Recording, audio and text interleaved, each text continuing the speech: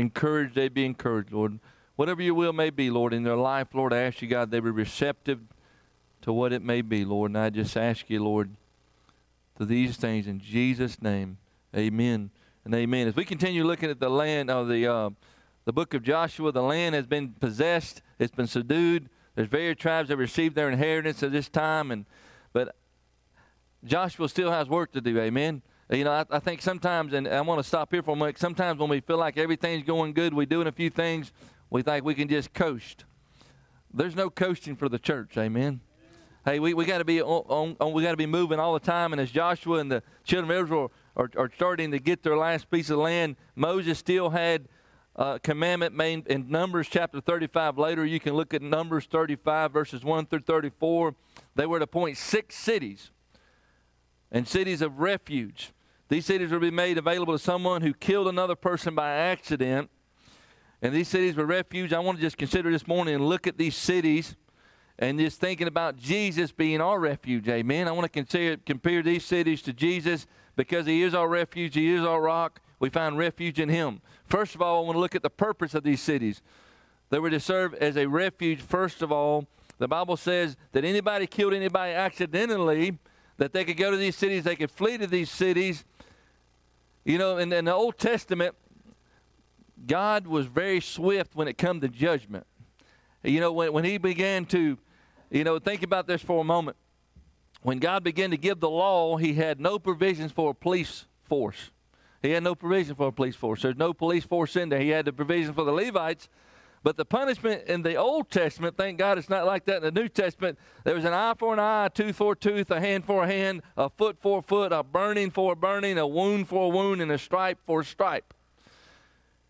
And really a life for a life unless you did it accidentally.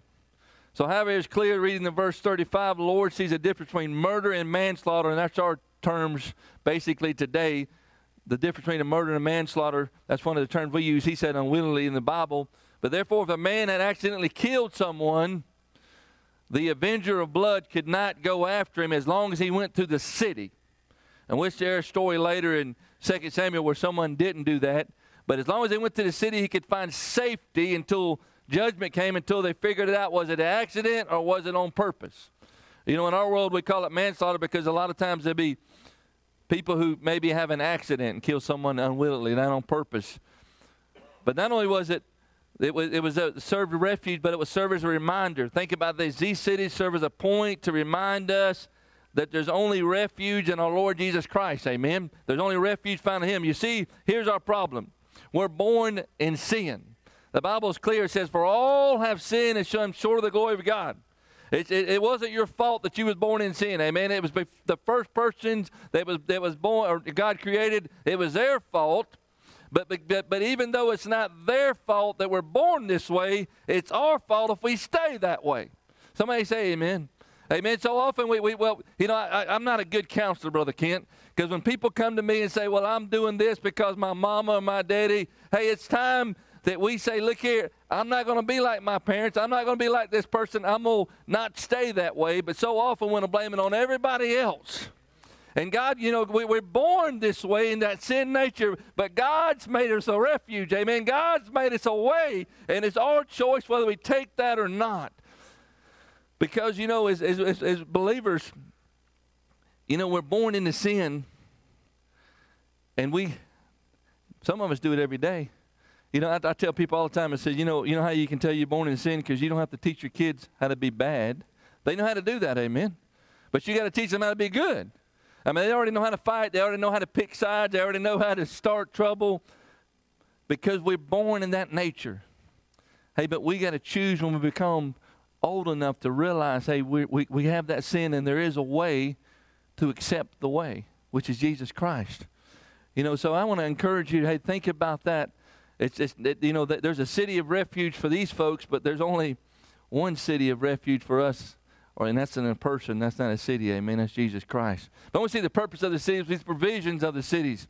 They were provided by God. In verse 1, God has spoke it into existence. It ain't something that man come up with. It's something that God come up with. Hey, God had the plan.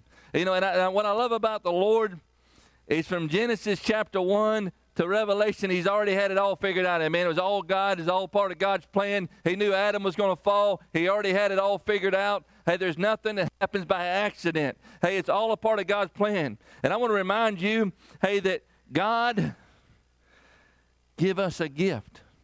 Even though he knew we were going to be born into sin, and hey, he gave us a gift of a son. The Bible says this, and this is one of my favorite verses, one of the verses probably anybody in the world can quote, but it says, but God gave his son, amen, his only begotten son, that whosoever believeth him shall not perish, but have everlasting life. Hey, you know, it's so important to realize that it was designed by God. Not only was it provided by God, but it was provided by grace. God could have allowed the manslayer to die like any other person, but he didn't. He added grace. He gave him a chance. And I tell you this morning, God gives us a chance.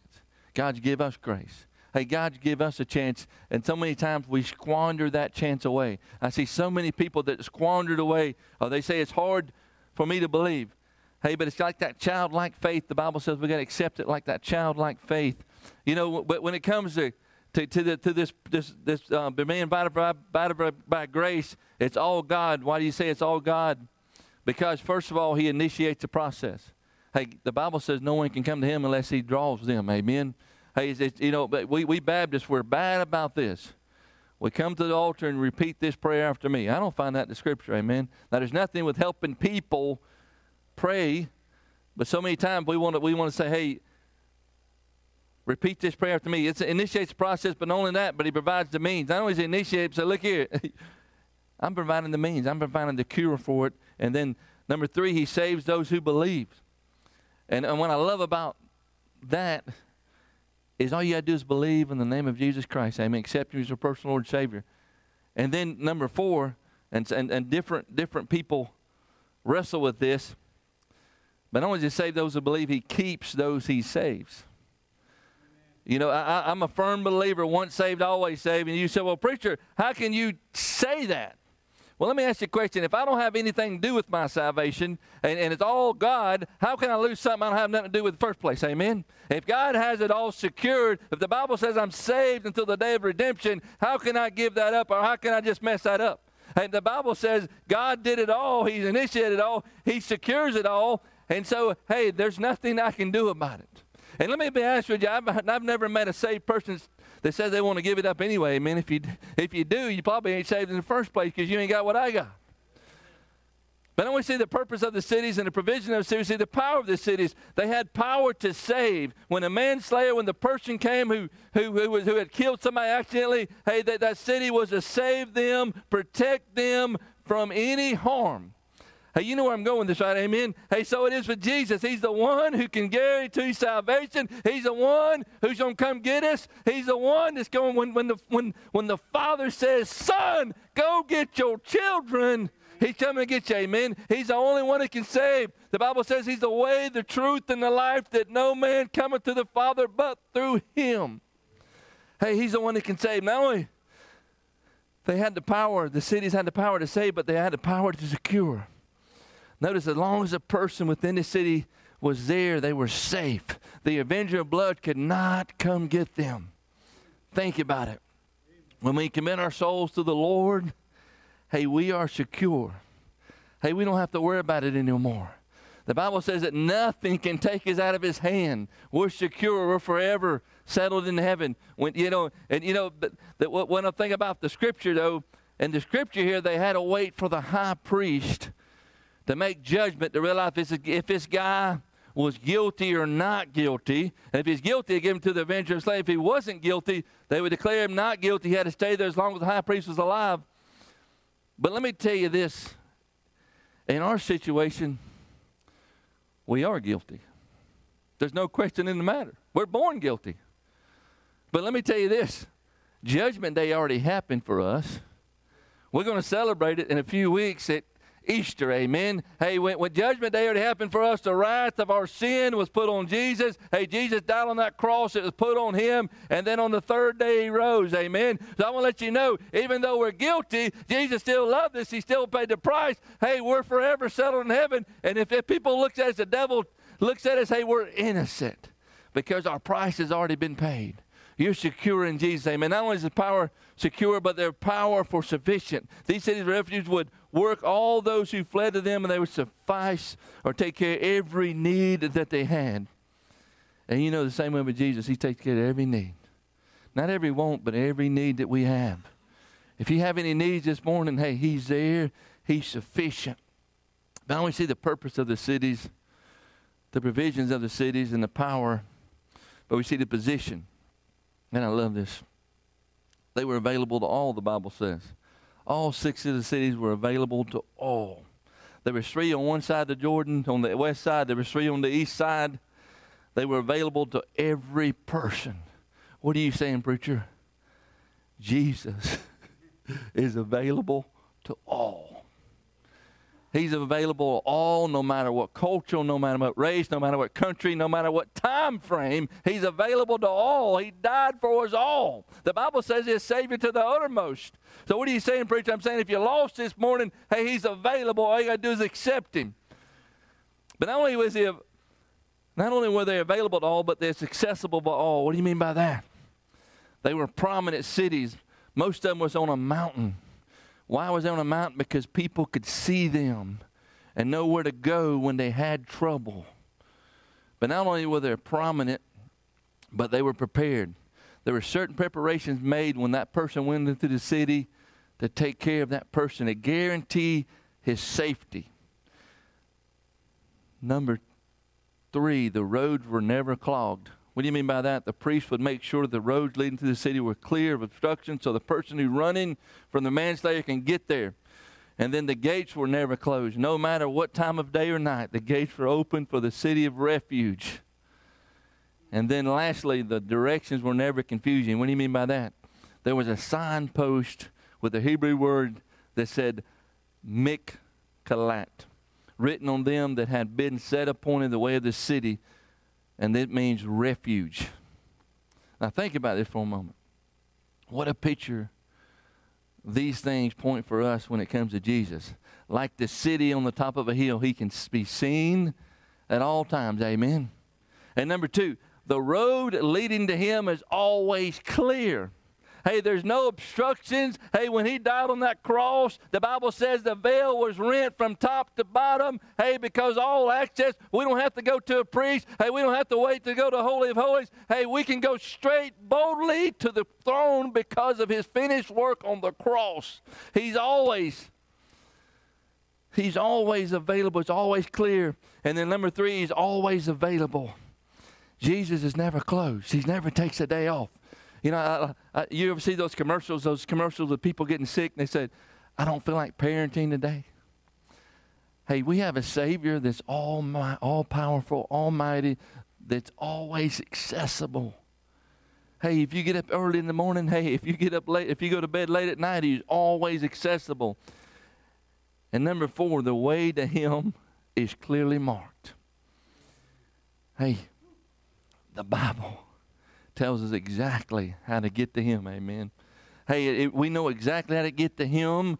As I said a few moments ago, John 14 says, I am the way, the truth, and the life. No man cometh to the... Hey, there's only one way, and that's through Jesus. Now think about this. They had a sign that showed them which cities were cities of refuge. You know, this is a word for us this morning, church. You know, we are the ones who should hold the sign, and we should be the ones hitting the headways and hedges, or the highways and hedges, pointing people to Jesus, pointing people to the city of refuge, pointing to the person of refuge. You know, next week, April 1st, I wish I could be there. I already had a conflict of scheduling, but April 1st is a way you can point people to Jesus.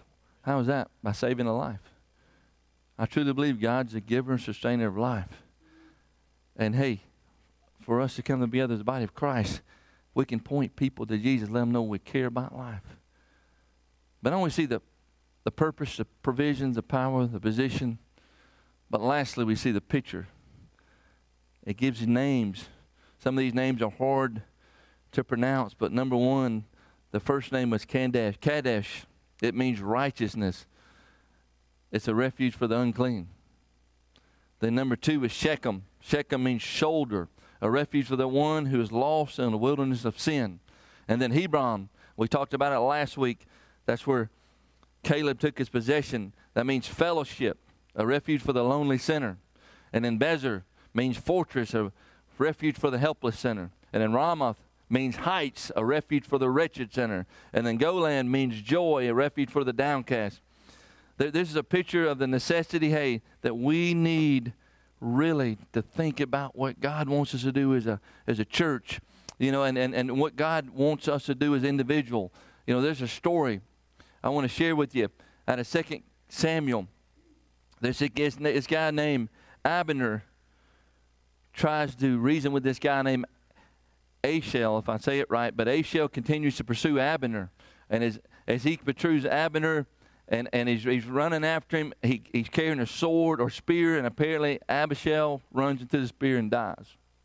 Later we find Abner at the gates of the city of Hebron, which is one of the refuge cities. There he's met by Joab, David's commander-in-chief. Joab's an older brother of Ashel. And Joab catches Abner in the gate of the city of refuge and kills him to avenge his death. But what's most striking about the comments made by David in 2 Samuel, it says this: Abner, if you died like a fool. You were right there at the gates of refuge. All you had to do was walk in the gate. Nobody had to tie you up. You would have been saved. You died a fool. What are you saying, preacher? I'm saying, hey, you can go into the gate this morning, amen. I had someone ask me this week, it was Brother Allen, and several people asked me how my revival went this week. My revival that I preached this week, the revival I preached was different than any revival I ever preached. Did a lot of people get saved? No, I can't say a lot of people got saved. But I never forget, on Monday night, as I preached on how far you're willing to go for God. And I give the invitation. And Monday night, this older gentleman came down to the altar. And when he came down to the altar, he was weeping, he was broken, and he said this. He said, "Preacher, I need to recommit my life to Christ. I need to get right with God. I just feel God telling me to do that." And I've never seen an older gentleman get so broken as this gentleman was. And you could just feel the Holy Spirit on him. And we sat there and prayed together. And then the service was over. The next night, I showed up on Tuesday night. And at the beginning of the service, they said, someone fell, someone's in the hospital. Please pray for the guy. Neither did I know it was the same guy who rededicated his life the night before. So before the service was over, they pulled the plug on him. He was getting ready to go to church on Tuesday night.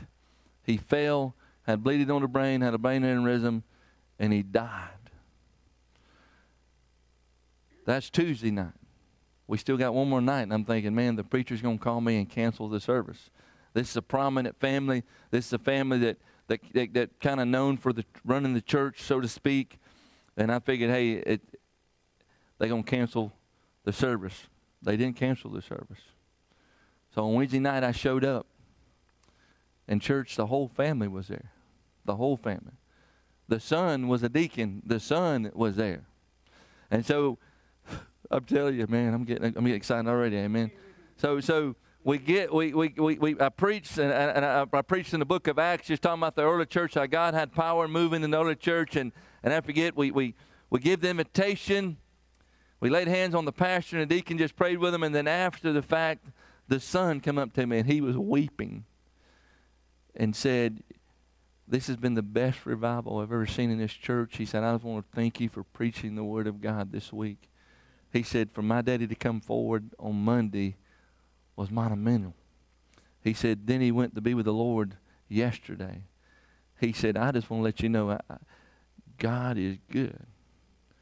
Now, I've never had a revival like that, amen. You say, well, that's special to me, amen. To see the family, to be there, because and just celebrating what the Father done. And just pray for the church, amen. I think God's going to do a mighty work there in that church because of the revival. What are you saying now, preacher? I'm saying this. You never know when God's going to call you home. This morning you may be lost. And you may be saying, I'm going to wait till I get older. I'm going to wait till I understand more. Or I'm going to wait. You may be like that guy, Abner, standing at the gate. And then when you leave here today, it may be your last day on earth. Or you may be saved and you know there's some things in your life that's not quite right. Just like the older gentleman that come Monday night, he knew it wasn't quite right. He needed to make things right with God. And he was broken, and he went and said, look here, Lord, I'm going to recommit my life. I'm going to start over. I'm going to start afresh. Hey, I want to make things right now. And he did. And then God said, well done, that good and faithful servant, and took him home. Amen. I would. That's just my interpretation. But the question is this morning, are you willing to take your next step? What's your next step with the walk with Christ? Is it to get saved if you're lost? Is it recommit your life? Maybe it's to answer a call of ministry. Whatever it may be, I encourage you to be obedient to the word this morning and respond to him. Whatever God tells you to do. Let's pray. Father, I just thank you. I praise you this morning for this church. I thank you for this message.